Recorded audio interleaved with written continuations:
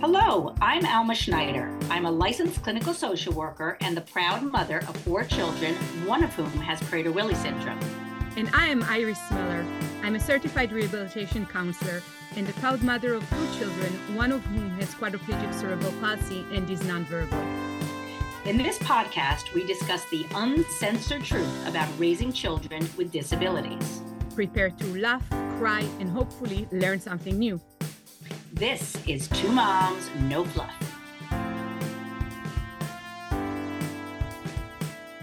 Hello, everybody, and welcome to another episode of 2 Moms, No Fluff, the podcast in which we discuss the uncensored truth about raising kids with disabilities. Thank you for our listeners who are joining us today for the first time, and for everybody else who's been with us for a while now.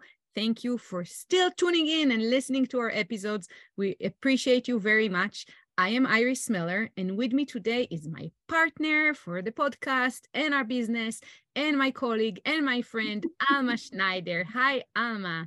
Hello, happy to be here as always. Hi, Alma. Alma, do you want to introduce our topic of the day? I would love to introduce our topic today. Today, we're going to be talking about invisible disabilities and how society responds to our children who have invisible disabilities. And this is a really great episode for allies in the community, people who want to learn more about people with disabilities, because it's really how society reacts to our children with the invisible disabilities. So we're hoping that whoever's listening will share this with their schools, their colleagues, their friends, their family members, to really get a sense of what it's like on the other end when there is an invisible disability in the mix. So I thought I'd start off, if that's okay with you, Iris. Sure. We deal a lot with issues that have to do with invisible disabilities, and unfortunately, it's not always good.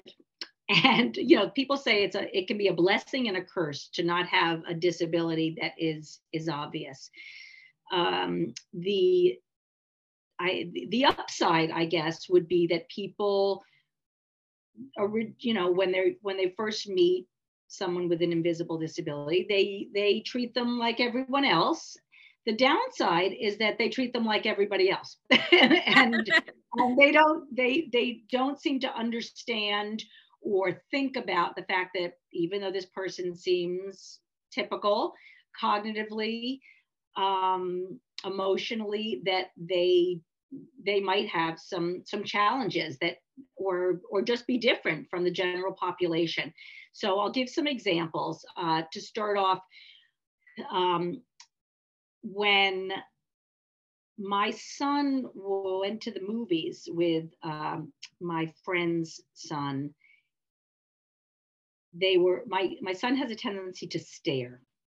And I think I've mentioned this in the past in previous episodes, but he kind of processes information a little slower than other people. So he will look and stare at someone, whereas someone else has the social cue to know that you're not, that it can make other people uncomfortable if they look a little too long. He doesn't seem to have that like everyone else. And so he will, if he thinks that he recognizes someone or he's interested in someone, he'll look at them for a little bit longer than a typical person would. And let me tell you that most people in society don't like that. They don't enjoy being stared at. They get uncomfortable. They wonder why the person is doing that.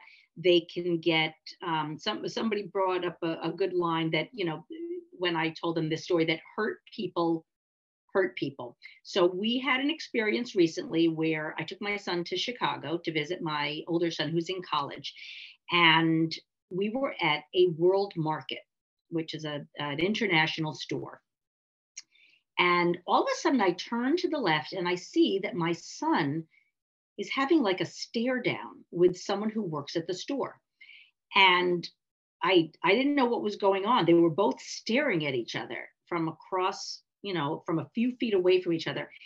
And pretty soon I picked up that, okay, something is not okay here. And I said, is everything okay?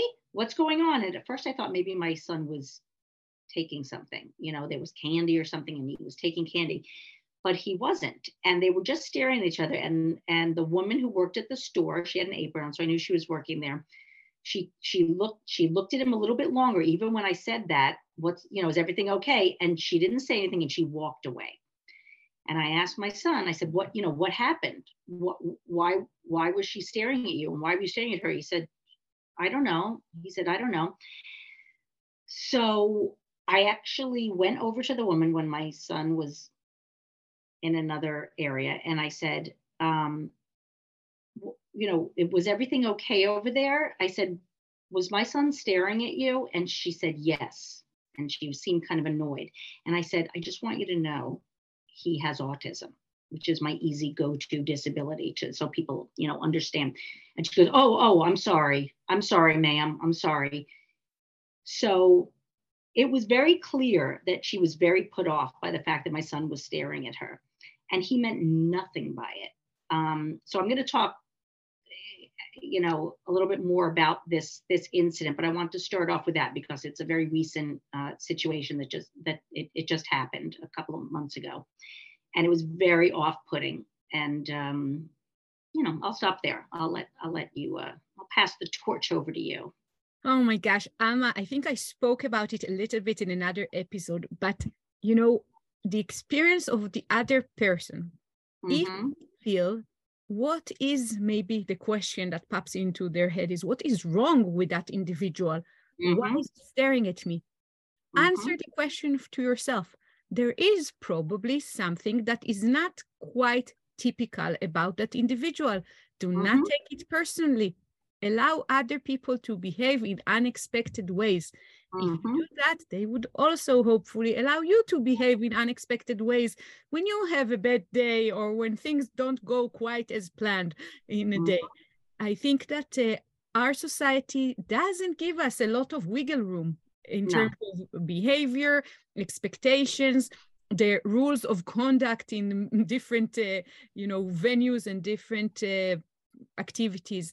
I wish that we as people had a little bit more tolerance to things that are not quite as we expect. The lives of so many people with disabilities, whether they're physical, cognitive, emotional, just would be so much easier. It would be easier to be a part of community, a part of society for individuals that don't do it quite as we all expect, And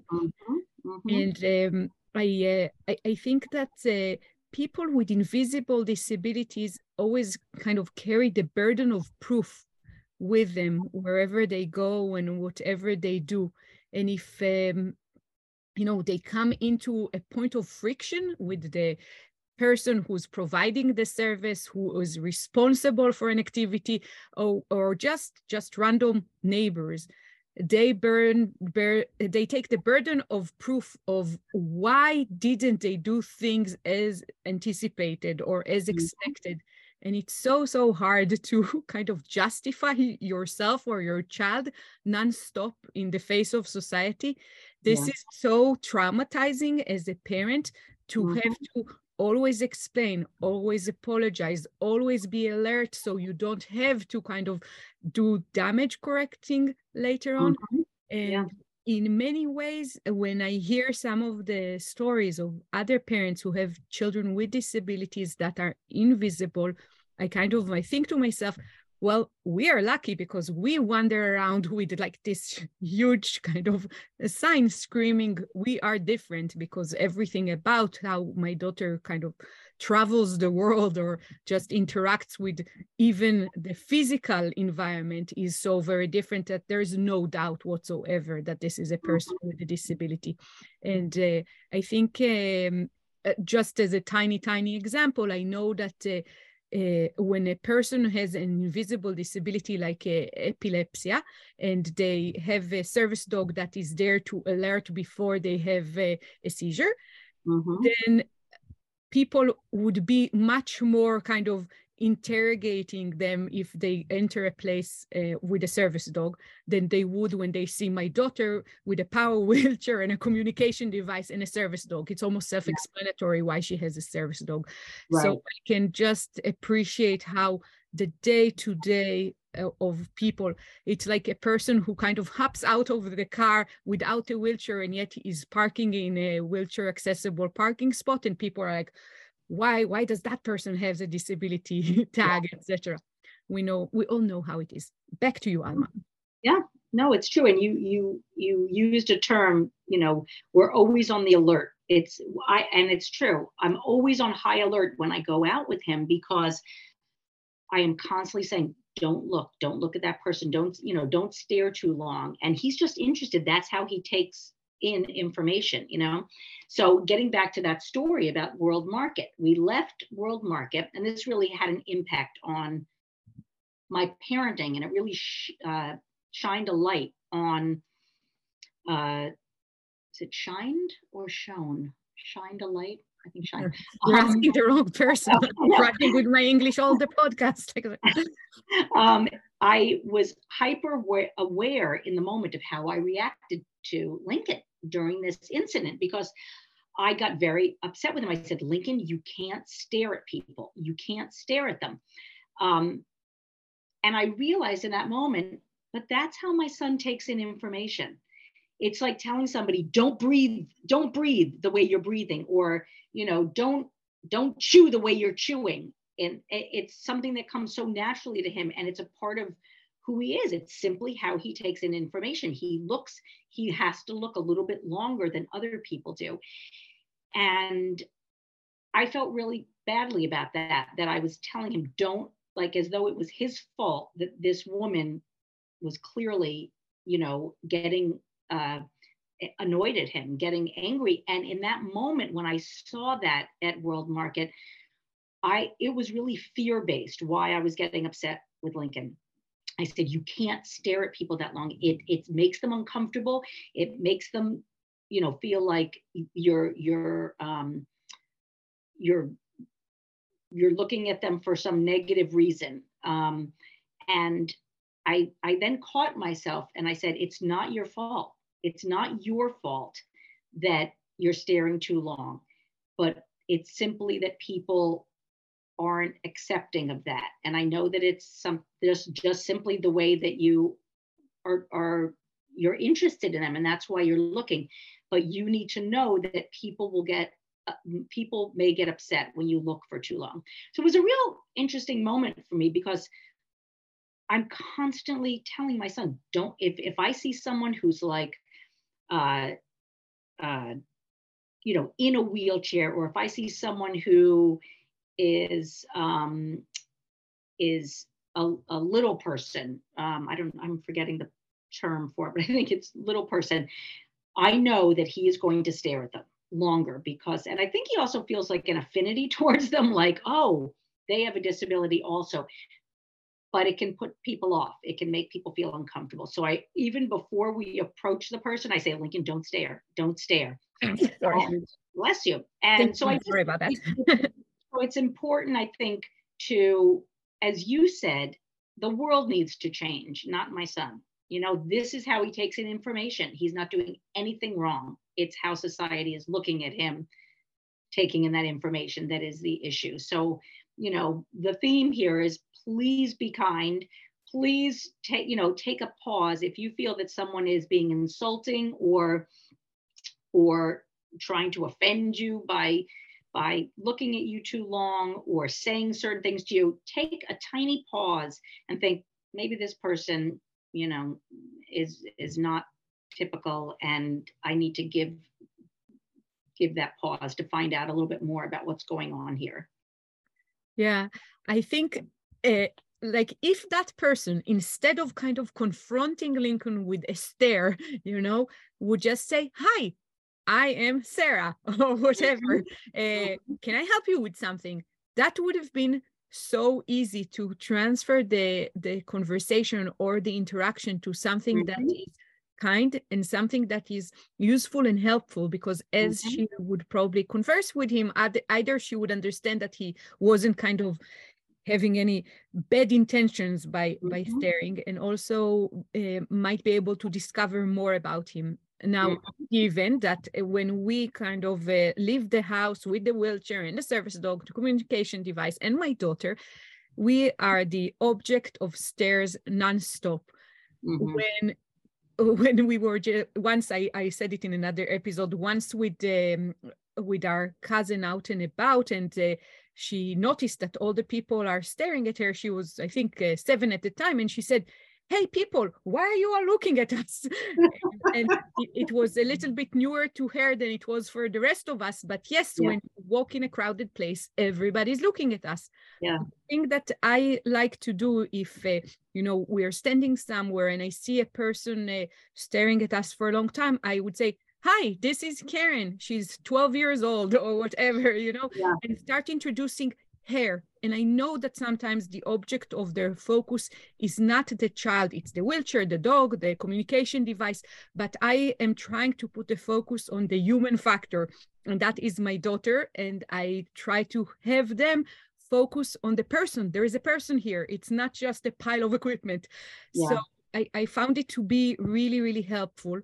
And people, sometimes the nice things that I get is reactions from children or from adults with developmental disabilities that screen their thoughts a little bit less. And it is very interesting to see what is of interest. So children many times would then start asking, "What is that car that she's driving?" They don't know what the wheelchair is, and they really want to understand why she has a car, which is very cool to be in the supermarket on a car Yeah. that drives her. They want Yeah. one too, right? Yeah. And sometimes, like, I remember there was an interaction with someone with I don't think it was Down syndrome, but he basically said, "Oh, there's someone in his high school that also looks like her." There was another student with cerebral palsy, and he couldn't tell us that the diagnosis, but Right. the presentation was similar. And he looked at Karen for so long because he was checking similarities. It was very interesting. So I think if we could all be a little bit more patient and more kind, and try to understand that the odds that someone really is either staring at you or touching things in a store when they're not maybe allowed to touch, it's almost like how do you say, to take a deep breath and go towards the person and see the person first, and then analyze the behavior. Yeah. Because if you start interacting and if you err on being kind, I almost can guarantee that you'll be pleasantly surprised seeing the person behind the behavior, behind the unexpected maybe vocalization, behind the unexpected pattern of movement. Yes, You, you're absolutely right. You're absolutely right. And I think that it's very hard for most people because we have to sum up a person very quickly. We live again in a very fear-based society, and we're all afraid of, why is that person looking at me, as opposed to thinking, oh, I wonder why that person's looking at me. Maybe there's something behind it. And we all jump to the fear. But as a parent, I have a lot of fear about my son's invisible disability because of community and their responses to him. So I am often in the situation where I have to tell him to curb his behaviors. And it doesn't feel good to have to do that. And I really hope that allies are listening to this episode for their about their so that they can talk about some of these things with their children, which leads me to my next example, which is my son went to a movie with my friends' teenage kids. They were watching a movie, and before the movie started, my son kept turning around in his seat and staring at some high school kids that were a few rows behind them. And he was really staring. And the reason he was staring was because all he wants to do is make connections with people. It's the most important thing to him. Whenever we go out, he's trying to see, those are people that I know from school. When I went to the public school, I know this person from our synagogue. I know this, like, he loves connection. So he was staring at this group of kids behind him, because he was trying to see, like, do I know them? I think I know them from before, but he stared, longer than a typical person would. And they started throwing popcorn at my son and the other teens that were in the room. And it was a beautiful thing, because I found out later that he went up to the kids and out of earshot of my son, and he said, what are you doing? And they said, that kid keeps staring at me. He's like trying to cause trouble. And he, very discreetly said, he's got a disability. Can you just cut him some slack? And that is a mature teenager and a kind teenager he was discreet about it so it wouldn't embarrass my son. And he just put it to rest. But I think about my son in other situations where there isn't that kind person who's his advocate. And it would be, I wish we lived in a perfect world where all kids would have that wherewithal and that knowledge from their parents, from school, that some people are different. And some people, it's not always about somebody trying to cause trouble. Sometimes, again, 1 in 6 kids has a disability. And to talk to your kids and your family members and your friends about the fact that 1 in 6 kids has a disability, and they're not all visible disabilities. So to take what you see with a grain of salt, what they say with a grain of salt, think about, wow, that sounds rude that kid said that. Maybe he has, something going on at home. Maybe he has, or she has, maybe they're not neurotypical and they say things that don't have a filter. Just take a pause before getting upset and feeling like this person is out to get you. It's very hard to do, especially in our society, but we need to do it because we're all here. Many of us are different, and we need to keep the peace. Yeah. Alma, you know what? First of all, it's a beautiful story, and kudos to the other team that was able to explain and kind of mitigate the situation. Mm-hmm. But it just goes to show how easy something so innocent, like a behavior of a just curious child, teen, but in this case with a disability, can cause a chain reaction of bullying for nothing, for absolutely nothing. And it angers me so much, because I think the main mistake in our society is how we segregate children with disabilities in the education system. Because if all of the children with disabilities were a part of normal day-to-day life, in kindergarten, in the classroom, in middle school and in high school, and we would focus less on cognition and more about heart, and we would teach our typical children how to not only coexist with people who cannot see, who cannot hear, whose cognition works in a different way, whose emotional reaction can sometimes be totally unexpected. We would all gain so much of it as a society. No wonder that people with disabilities these days, when they apply for jobs and come to an interview, they are most likely to be rejected, because the people that interview them don't know how to be their colleagues. They don't know how to work in the same environment with someone who might be the best computer programmer, but is not able to watch a screen like they watch a screen. They don't get it. And we need to improve so much on that. And as long as we really take those kids with disabilities into a segregated classroom, into a segregated school altogether, and we don't integrate them in the same after-school activities and programs as well, we have a problem that we won't be able to solve in future time as those children age, and it's a shame. And it needs to start, as you said, very early on, so people are exposed to people. They just need that visibility. And get familiar with people who are different from them, because it can really change how society views difference. And it's not a negative thing. It's simply different.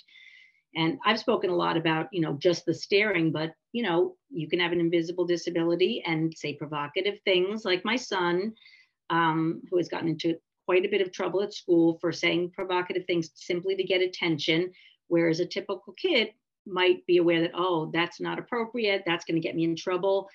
It's kind of like living with blinders on for a lot of kids who don't have a filter because they are not neurotypical, and that can cause a reaction, as you're saying, to cause people to bully him. So if people were more aware and more open to differences and exposed to them from a younger age, these things might not be happening later on when they get to middle school, which is when a lot of the proverbial crap hits the fan. And honestly, a lot of kids end up going to out of district placements once they hit middle school, because that's when the real bullying often starts. And that's like so annoying, because that should be the age in which you expect more of children. Yeah.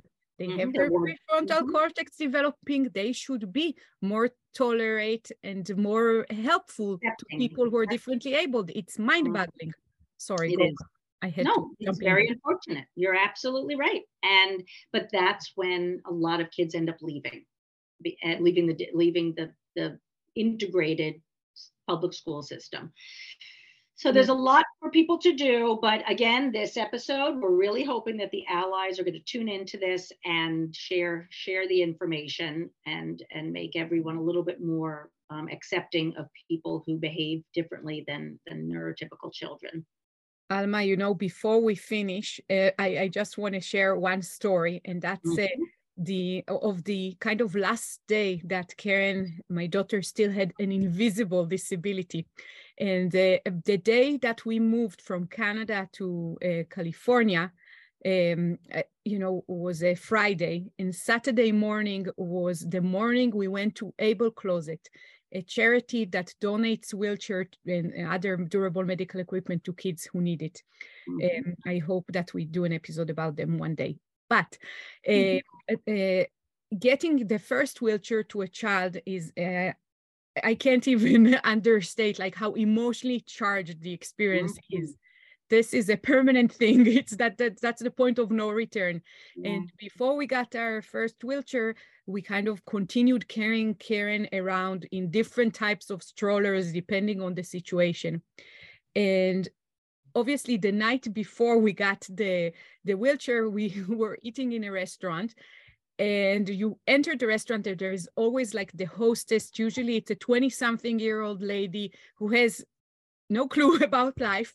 And for policies, you leave the strollers outside, and we tell her, we cannot get our daughter out of the stroller. She's quadriplegic. She cannot sit independently. We need the stroller. And she's like, I'm sorry, this is our restaurant's policy. You cannot go in with the stroller. And we're like, so look at it as a wheelchair. She cannot be seated independently. And one person is not enough because of the support needs to kind of balance her in sitting anymore. And it was just such a struggle. And all the waiters and waitresses that kind of crossed our path and went by our table, everybody made sure to let us know what an annoyance we are to their kind of existence in the space with our stroller protruding into the hallway, etc.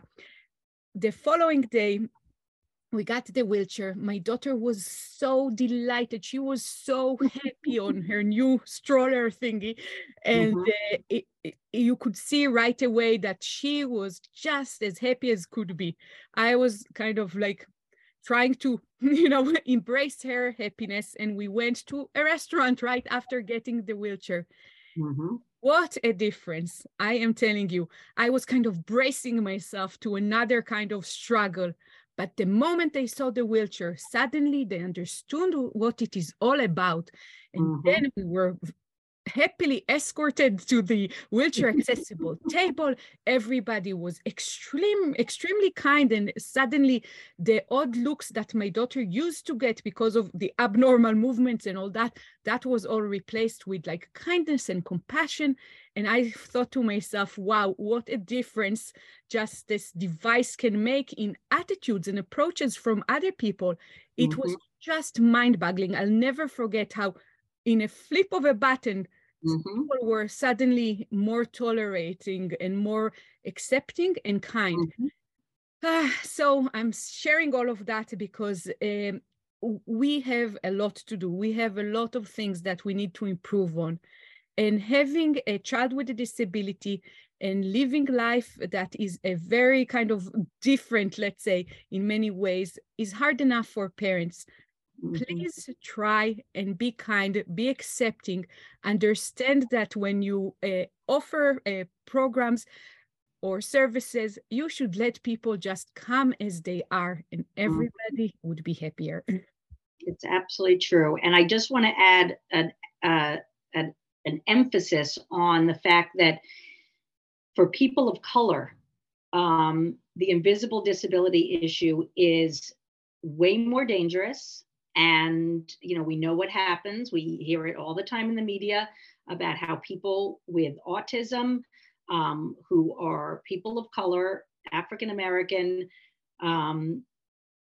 really experience the brunt of fear and dangerous situations when there is a disability, an invisible disability. People feel that they're not complying with the police or with someone else, and it can result in death. I mean, it can result in somebody being attacked, held down, restrained, and even shot, as we've seen. So it can be really a tragic ending. So please, these are really important things to be paying attention to.